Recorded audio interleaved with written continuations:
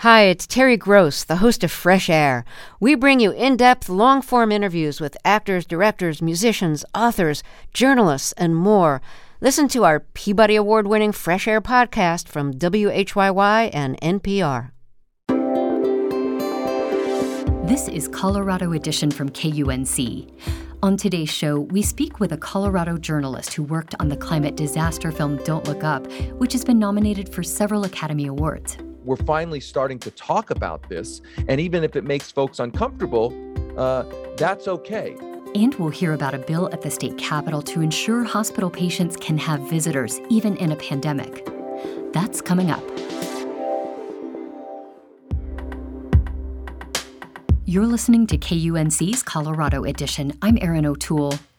A bit later in the show, we'll sit down with Denver-based journalist David Sirota, who worked on the story for the hit Netflix film Don't Look Up, which was recently nominated for 4 Academy Awards. But first, one of the hardest things people are dealing with during the coronavirus pandemic is not being able to visit their loved ones in the hospital. Many Coloradans are dying alone as the virus prompts hospitals to restrict visitation. Some state lawmakers want to change that. KUNC's State Capitol reporter Scott Franz tells us about an effort to allow patients at least one visitor, even during a pandemic. Elizabeth Ryder's family was not by her side 2 Mother's Days ago when she was fighting pneumonia in a Denver hospital. The coronavirus pandemic was just starting to rage, and hospitals were keeping visitors out to limit the spread of the virus. Elizabeth's husband, Steve, says they spoke often on FaceTime, but the isolation drove her into a deep depression. And I dug into my bag of tricks to get her to smile. Almost 20 years with her of tricks to get her to smile. And nothing worked. And I could see how it was just taking her down and really hurting her chances of coming home. 11 days after Mother's Day, a blood clot hit Elizabeth Ryder's lungs and killed her. Steve Ryder blames the hospital's strict visitation policy for his wife's death. I believe with everything in me, had we been allowed in, my wife would still be here. My boys would still have their mother. Ryder was one of dozens of people who traveled to the Capitol this month to support Senate Bill 53. It would force Colorado hospitals to allow at least one visitor per day, even during an emergency like the coronavirus pandemic. People have died of broken hearts. Republican Jerry Sonnenberg of Sterling on the Eastern Plains is leading the effort. They've died because they haven't had somebody there with them to help them make decisions when maybe they were on medication. Hospital visitation policies have not been uniform during the pandemic, and the state health department got 52 formal complaints from people who thought they were too strict. But Josh Ewing of the Colorado Hospital Association says the restrictions are necessary. Restricting visitor access and reducing the number of people inside our healthcare facilities was key to minimizing the spread of COVID-19 and saving countless lives. He's also urging lawmakers to stay out of the debate. Senate Bill 53 doesn't provide the flexibility necessary for our healthcare facilities to respond accordingly to rapidly evolving public health scenarios. But almost 2 years after losing his wife, Steve Ryder sees things differently. He's leading a national group and lobbying states across the country to change the visitation laws. Let's balance it. And it got so out of balance that far too many people died because of that isolation and because they didn't have someone there watching. The issue is also dividing some in the medical community. While most people advocating for changes are patients or their loved ones, some doctors, including Jeff Leininger, agree with Ryder. Medical research shows that the loss of emotional and physical connection with loved ones has devastating effects on mental and physical health. After 3 hours of emotional testimony this month, lawmakers including Democrat Julie Gonzalez were swayed. She says strict visitation rules stopped her from being with her younger brother after he had a stroke in 2020. And usually what my family does, when anybody goes to the hospital, we go and we set up shop. We take over the emergency room and we take shifts. And that was robbed from us. Gonzalez delayed a vote on the bill to give the sponsors more time to answer questions. And this week, from his home in Sterling, Senator Jerry Sonnenberg says he's hopeful it will advance in some form. We're making headway, that people are understanding, We may have swung the pendulum a little too far in the name of safety, where we probably didn't actually make things any safer. Colorado is not the only state where hospital visitation policies are under review. New Hampshire lawmakers had a tearful debate over the issue earlier this month, and Republicans in Oklahoma introduced a bill very similar to Colorado's. The bills will be debated in the coming weeks. I'm Scott Franz at the state capitol.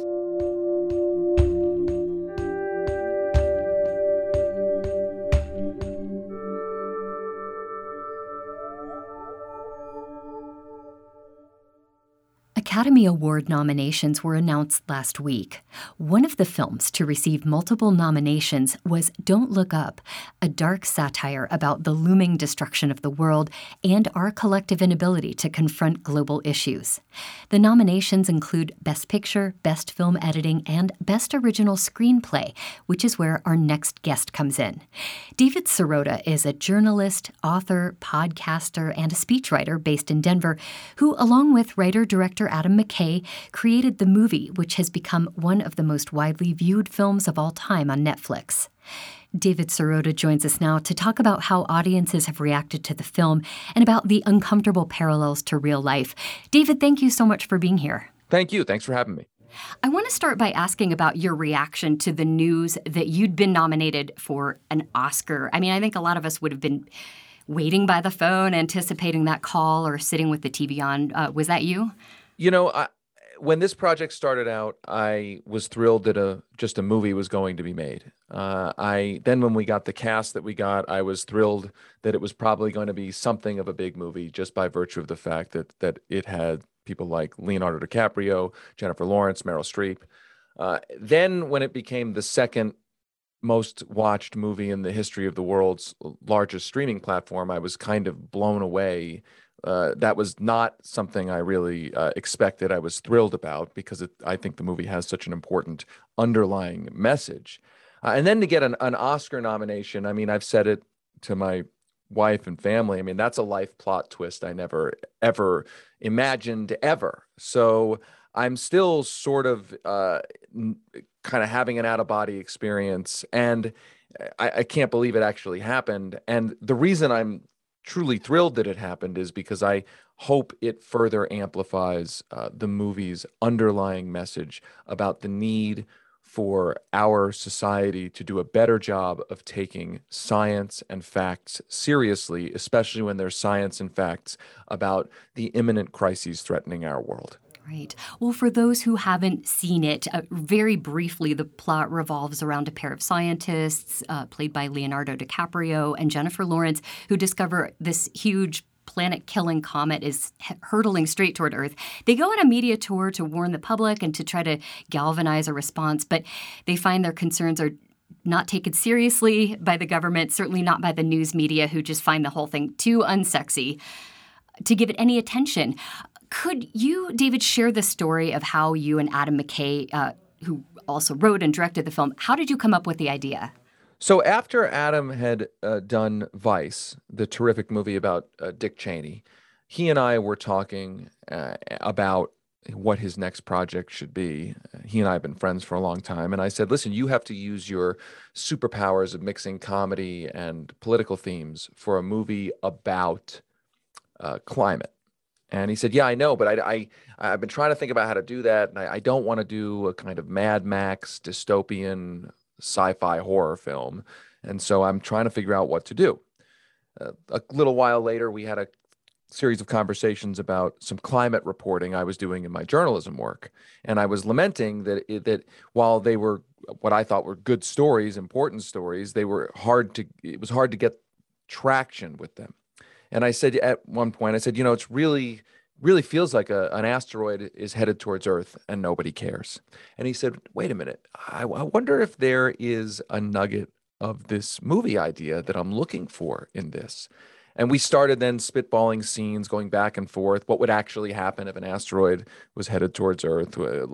Would we really take it seriously, or would it be frivolized and distracted from in the media? And we started developing some scenes, and he said, I'm going to go write a screenplay. And I said, okay, cool. And he went and he wrote a draft of a script, brought it back. We polished it up. He implemented a bunch of the notes that he and I went back and forth on. And then he said, I think Leonardo DiCaprio and Jennifer Lawrence are interested in this. And I was kind of like, well, that's great, but it's Hollywood and everyone's interested in everything. And there's a huge gap between what seems to be moving forward and what actually gets made. But very soon after that, him being Adam McKay, he was like, this is actually happening. So they're sending the papers over. This is literally happening. And I was kind of blown away. Like I truly couldn't believe it at one level. But then again, listen, Adam McKay is an incredibly talented force.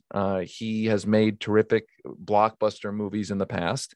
And so if anyone was going to make a movie like this, it was going to be him. And the other thing worth saying is that the cast itself, I really credit them because these are major actors with huge audiences. And they, in a sense, took a risk on a movie that they knew was going to be a controversial movie with controversial themes. And it's an easier path for actors and people at that level to simply avoid controversy. I'm not saying they're martyrs or it was a huge sacrifice, but what I'm saying is that these actors could have easily just said, it's a little too controversial for me. I want to play it safe. And instead, the actors in this movie, they leaned in. They said, listen, we believe in the message of this movie, and we're willing to put our credibility and fame out there to try to get this message out. So I feel a deep sense of gratitude to both Adam McKay for using his skills and also to the cast for being willing to use their platforms for this underlying message. Yeah, I mean, the star power in this movie is incredible. The reaction to the film, you mentioned that people went in knowing that it was going to be controversial, and the reaction is really polarized. People love it or they hate it. Is that something that you were expecting, and how do you kind of interpret this wide spectrum of reactions? I was definitely expecting it, and I was expecting it for two reasons. In general, I think movies that are made about the here and now are more prone to people having strong opinions, as opposed to movies that are about that are set in the safety of history or set in the safety of pure fantasy. That when you make a movie about now, everybody naturally has their opinions about now.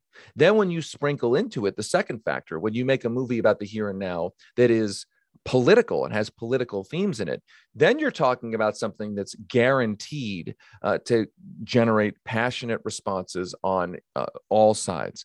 And I think that's healthy. I think that's good. I was not surprised by it at all. And I think the conversations that it sparked have been terrific. I think people have a right to criticize the movie. I think obviously people have a right to love the movie.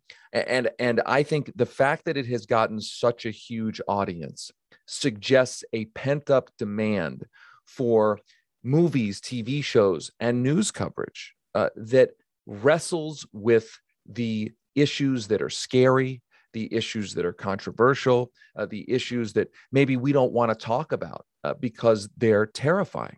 Climate change, and this movie is in part an allegory about climate change. Climate change, I would argue, is one of those issues where we know it's happening. It's pretty scary, and rightly so. And so part of climate denial is this impulse to look away from something that's scary, to tell ourselves it's not that urgent. And so this movie is saying the opposite. This movie is saying we have to struggle with scary things right in front of us, and that those things are urgent. And I think the reaction to the movie, in terms of people, just the sheer numbers of people who are watching the movie, suggests that people actually want to struggle with this. Maybe they've been afraid to, maybe there's been a hesitancy to, but that there's kind of a release, like, okay, we're finally starting to talk about this. And even if it makes folks uncomfortable, that's okay. And I think part of that is that the comedy helps with that. That we're in some ways in this movie, part of the scenes that you're laughing at the idea of how we distract ourselves and why we distract ourselves. And sort of the humor is that the movie is saying that some of the things that we all know to be true, but that we don't explicitly say out loud. That's the first part of our conversation with Colorado-based journalist David Sirota, whose work on the story of the recent Netflix film Don't Look Up has been nominated for an Academy Award. We'll be back after a short break. You're listening to Colorado Edition from KUNC. We're speaking today with Denver-based journalist David Sirota.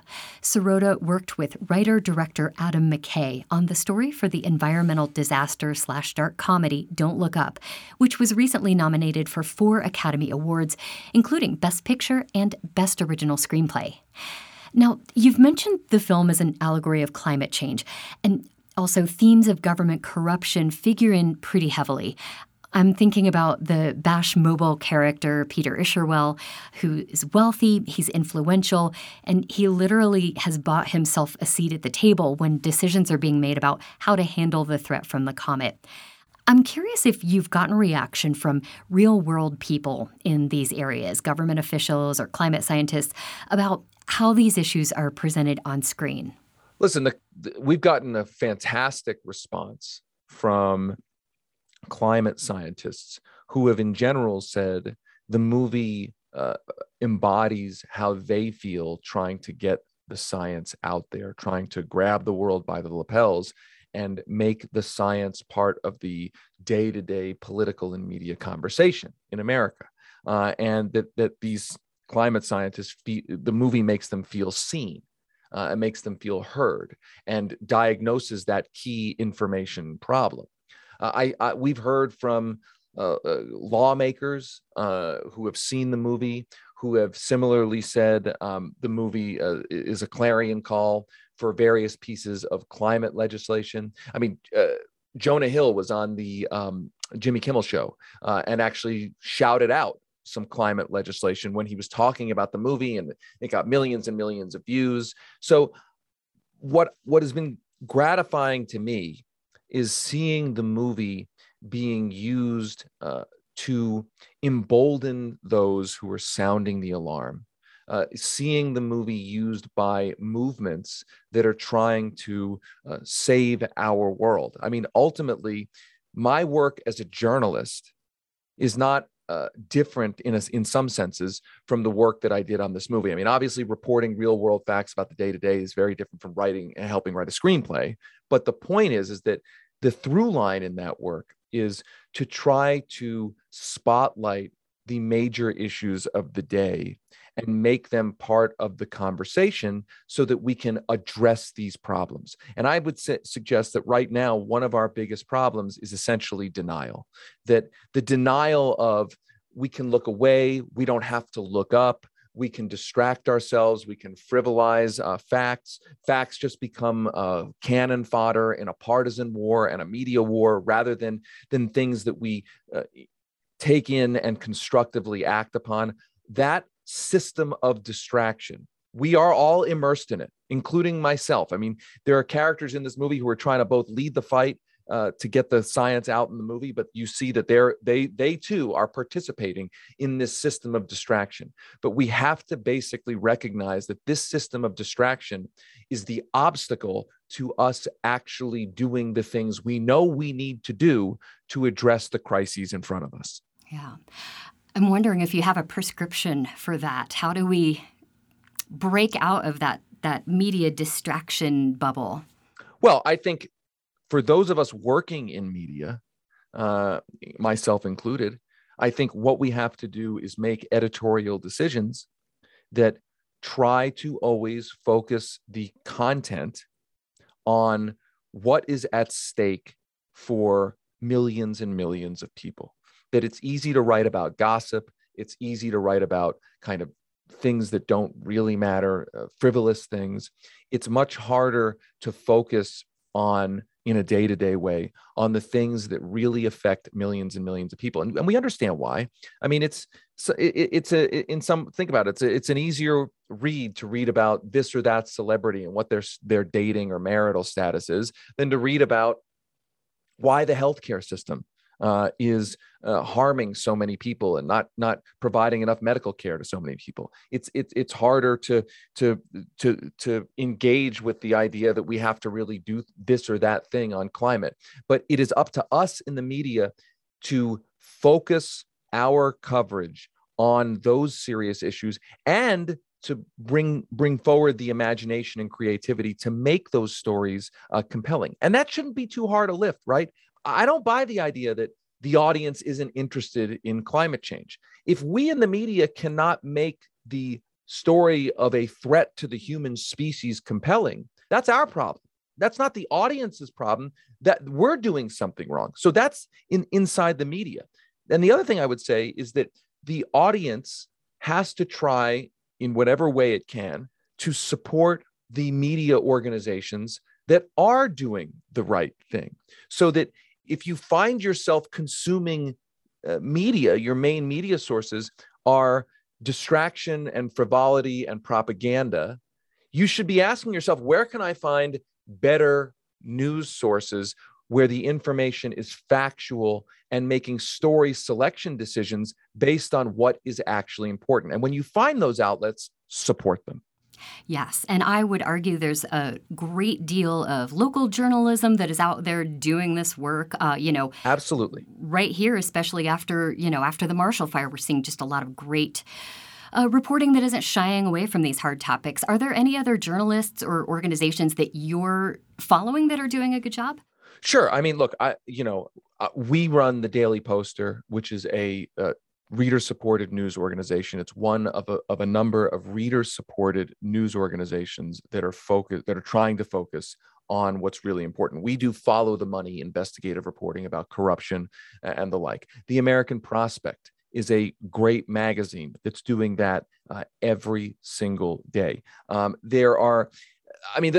name that as just one example of many. My point is not to say, go look at this or that news organization. My point is to say to everybody listening, actually ask yourself the question, what are my news sources? Don't just accept that as a passive decision. Don't just be a sort of passive consumer. Ask yourself, where am I actually getting my news? And are these the only sources of that news? Or are there better sources for me that I can trust? And the way you should ask whether you can trust it is, does the news seem to focus on what is actually important as opposed to what's not important?